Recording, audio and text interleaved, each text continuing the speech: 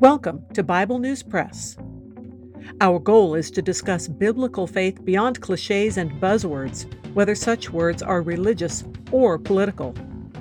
Sometimes we sit around the table and fellowship. Sometimes we do a little time travel. It is all part of our journey with our Abba Father, who has given us the key to life. We do it with Jesus, and we do it together. Welcome. Hello, I'm Laura. I will be reading Psalm 28 from the World English Bible. By David.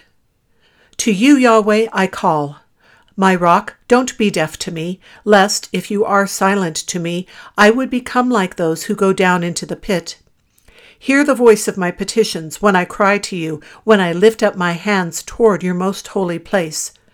Don't draw me away with the wicked, with the workers of iniquity, who speak peace with their neighbors, but mischief is in their hearts.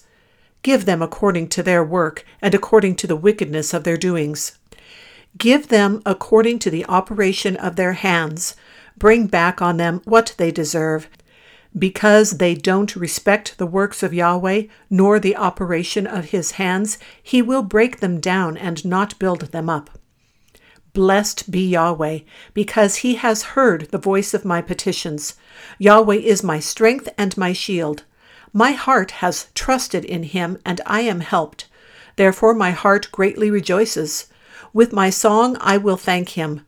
Yahweh is their strength. He is a stronghold of salvation to his anointed.